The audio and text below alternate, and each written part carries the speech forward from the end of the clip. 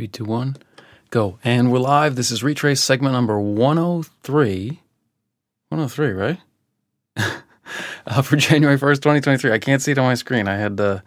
Let's do this again. Oh, geez. It's 103. I know it's 103, but... Okay. January 1st, 2023. I'm clearly prepared for the new year. That blows my whole rhythm. What are we doing? It's the beginning of our deep dive into AIMA4E. And this is day 1 and chapter 1. And we're trying to establish some norms. I'm not going to teach the book. I've already said that. I'm not going to try to replace the book with my own little short version because it's such a good book that, it doesn't need replacing. It is its own best version. And there's so much to talk about. Okay. January 1st, 10 p.m. Eastern, by the way, if you don't have a clock or a watch or some way of discovering the time for yourself, helpful. Every night we tell you the time here on Retrace. Retrace is for outsiders.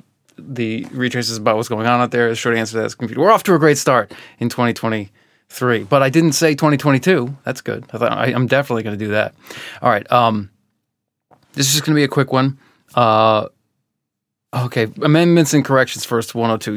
Yesterday I talked about Kurzweil and all that, and man, I probably just stepped in it. Like I shouldn't go into that stuff. It like so much. There's so much heat in the debate about whether he's right, whether he's a con man, whether all this stuff, and I just sort of was reminded of that as I went through trying to dig up the sources and cite all the things that I said that stuff I haven't thought about in years and came out during that segment.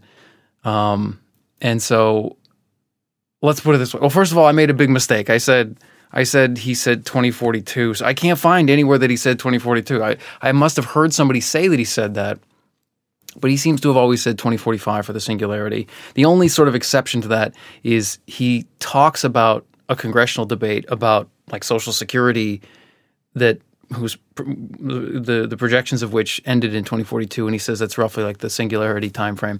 So maybe, I don't remember reading that, but maybe that's where I got the 2042. Anyway, our timer is going to stay at 2042. Let's have a look here. Let's have a look at our timer over here on the, I don't know. There you go.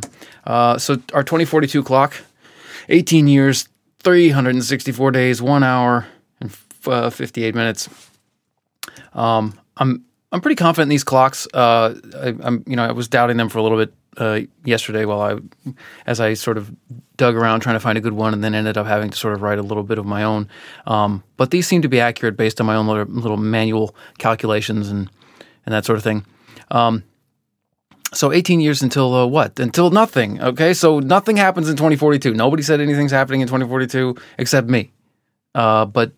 But I think of it this way, and I've always latched on to 2042 because, and here we go. Like I know people are gonna say I bought into the singularity stuff. I'm not a singularitarian. I am not a rapture of the nerds type of guy. I'm not gonna be raptured if they're rapturing the nerds. I wish I were a nerd. I'm not. I don't think I'm smart enough to be a nerd. I am not, and I don't think Kurzweil is a cult leader either. Like Sam Harris. I went and found where he called him a carnival barker, and just before that, he called him a cult leader. He's not a cult leader. I don't think he's a cult. Look, he sells supplements. People get on him for that. But if the guy is trying to sell supplements by writing the books that he's writing, he is the worst supplements con man. It's so inefficient. The amount of work that he's done. Even if you don't trust his methods, anyway. Like I said, some things he says, and I'm like, ugh. But overall, I think the guy is worth listening to and a serious person. He might have some crazy in him, and he might have more crazy in him the older he gets. Some people get crazier when they get old, or crazier as they get older, and some people start out crazy and then get more sane as they get older. I don't know which one he is, but there's so much vitriol on the internet. Did you know this? Have you ever been on the internet? Holy crap. Anyway, I'm trying to protect myself a little bit from it here, but it's too late. I've already said things I'm going to be vitrioled for. I'm going to keep that clock right there, damn it, 2042. That's the day. Because, the way that I think about it, let's say that the singularity happened. I shouldn't say it with attitude. Like, now I'm a skeptic. No. I was always a certain level of skeptic, but I also think there's a good chance that he's going to be approximately right about something approximating what he says. I see even there, I'm getting all Weasley. I'm not being Weasley. Singularity is happening in 2045, bitches. I don't believe that. But, it's putting things on the calendar changes the game, which is why we have calendars. Put it on your calendar. 2045, 2042, 2099. The only thing is, things that are too far away might as well be infinity away. I mean, 2100? A lot of experts, they poll the experts at different times about what's going to happen. And first of all, experts are not, I've read that the studies don't suggest that experts are any better at predicting. Actually, that's in AIMA 4E Chapter 1. The experts aren't any better at they cite a study, better at predicting the future of their field than outsiders. But they poll the experts, and people are keeping track of when the experts think that certain artificial intelligence milestones will be met. But if I tell you things are going down in 2021, it's going to be like global warming in the 70s and 80s, where it's like, even if you took it seriously, it's like, it's so far away. Let's worry about it when it's too late to do something about it. No. 2042. Bitches. But I think of it as like, if something is, if we really are on track for something that's approximately going to happen in 2045, then, the last year that you'll be able to do anything about it you have to be aiming for ahead of schedule, is the way I think of it. So 2042, 18 years, 364 days, and 1 hour and 54 minutes. Get ready for 2042. Okay. I knew I should have started. I didn't mean to start talking about that yesterday, and now I'm talking about it again today. But anyway, nobody ever said 2042 except me. I'm doubling down. I'm going full Trump on this thing. 2042 is what everybody should have been saying. Take that to the bank. Okay, that's amendments and corrections with full latitude for 102. Reread Chapter 1 of AIMA 4E today, and it was good. I hadn't read it in about a year, and it reminded me of a lot of stuff. I'm not going to go through it all. It's more like it's a good overview of artificial intelligence.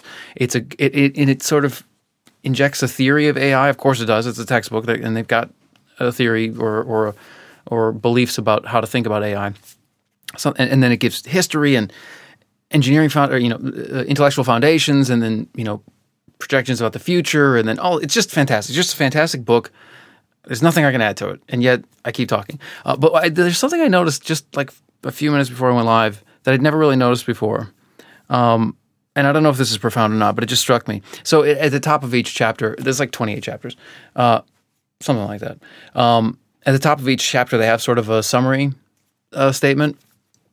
Very helpful, and a little sort of like a super tight abstract. I'm not talking about like the first couple of paragraphs. I mean, really like a one sentence summary statement. And for the introduction, it says this. It's not a full sentence. It's a sentence. It's a clause or something. So introduction, in which we try to explain why we consider artificial intelligence to be a subject most worthy of study, and in which we try to decide what exactly it is, this being a good thing to decide before embarking. Okay, great. Thanks for the thing that struck me about it is it seems to me like we shouldn't decide what it is. If AI is, it's a science and it's an engineering endeavor. It's like they're trying to understand something and they're also trying to build it.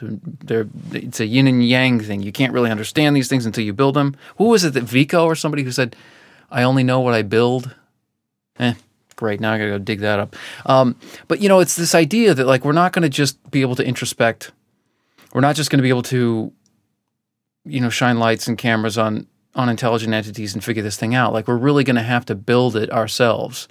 I think has become, if I don't know when it became a fundamental premise of the discipline of artificial intelligence, but it seems to be one now, and it makes perfect sense to me. I'm not questioning it, but it is weird to decide what it is. Why do we get to decide? We get to decide what to do and what to think about it, but we don't get to decide what it is. But anyway, I sound like I'm like, oh, look at me, I found some flaw in their thinking. I didn't find any flaw in their thinking. It's just an interesting word that they say twice. in that short little span. Okay, look, there's one thing I did want to, actually two things. Well, first I wanted to call out this thing that I'd forgotten about, this analogy that they draw to the Wright brothers and the first flying machines. They do it in the context, this is on page 2, of, okay, so they have 4 different aspects of intelligence that they sort of cross into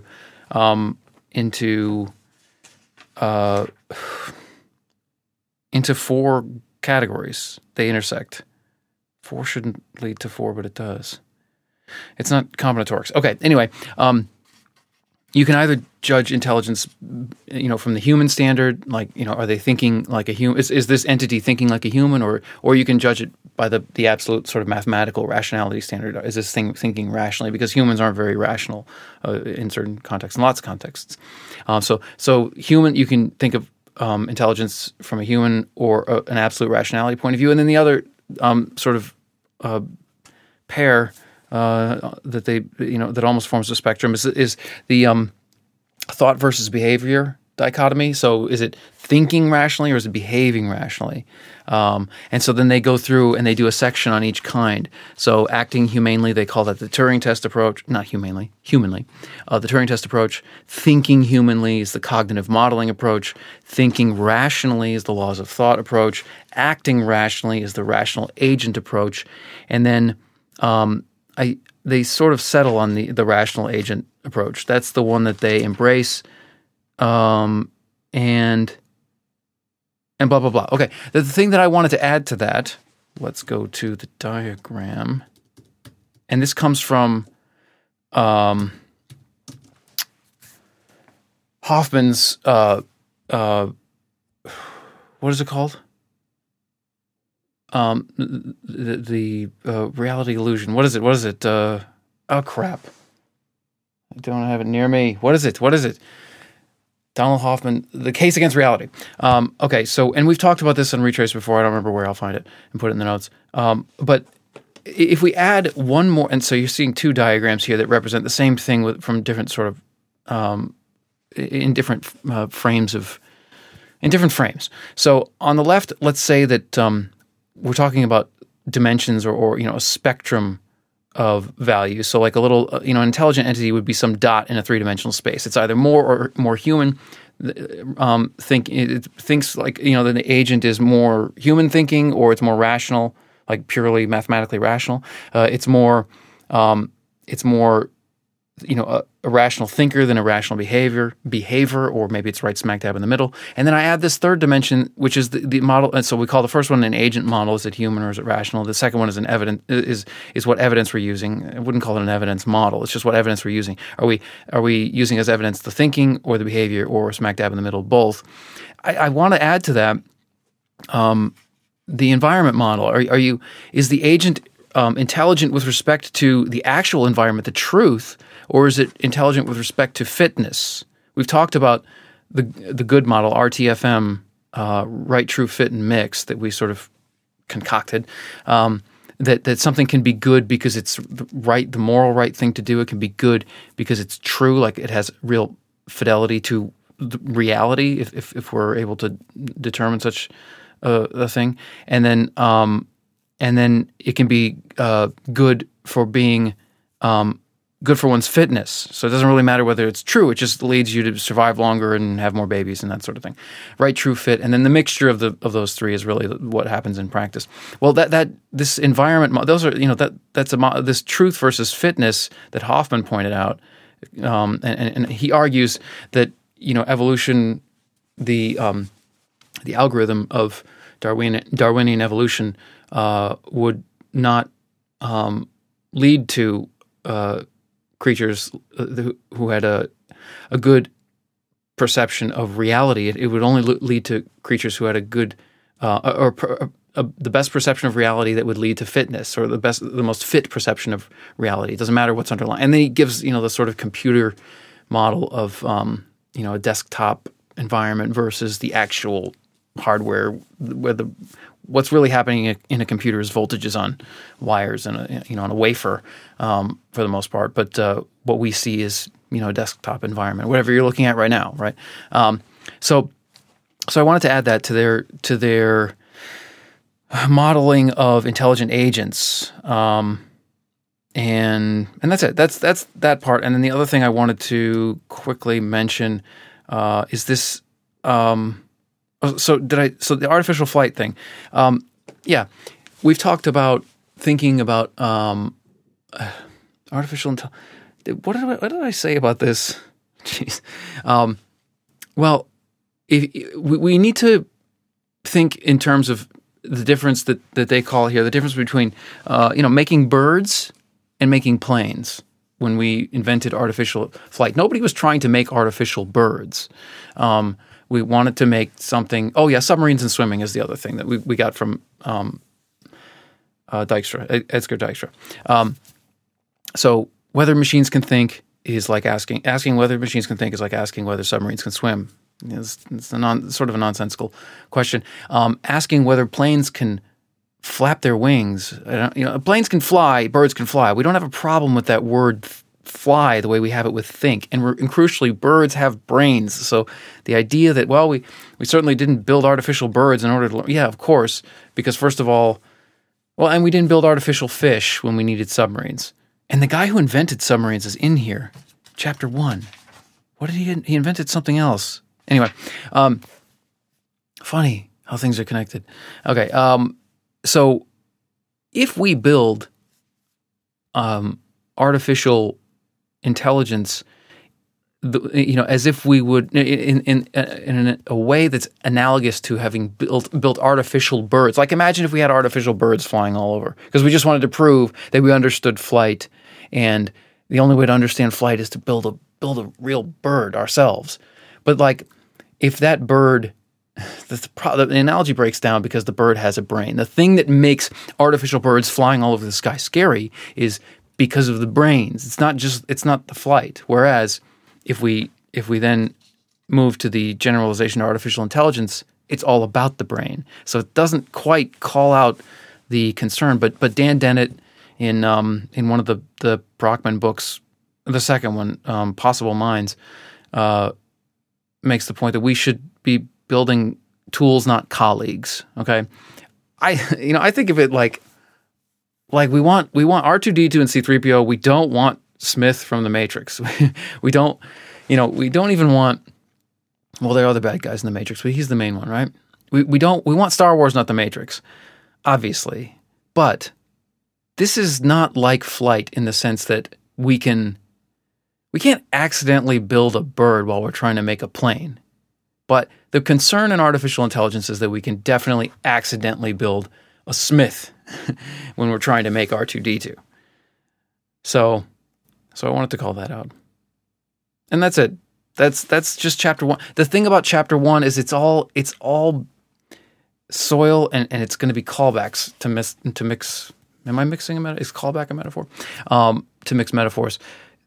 It doesn't. There's no point. This is the generalist AI mind in a nutshell. This 35-page chapter. It's AI generalism. Immediately in chapter 2, we get into intelligent agents and agent architecture, which we've talked about. Table-driven agent, and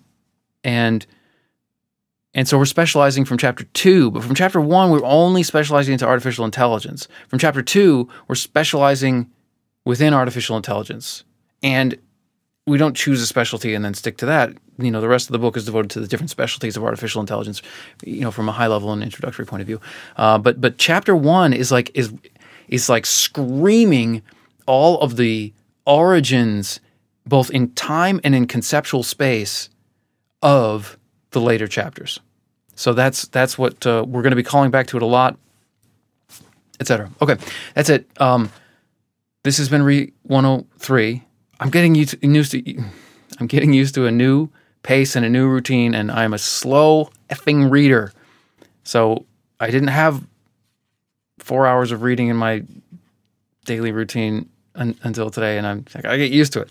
On top of everything else, but it's fun. It's great. And but tomorrow we're going to go at 2 p.m. again. Last holiday schedule. I got holiday commitments. I got to do them. It's the last holiday change of schedule. We'll be back to 10 p.m. normal time going forward from there. This has been Re 103. retrace.com, retrice.com. Same time, not same time, 2 p.m. I just said it. Signing off.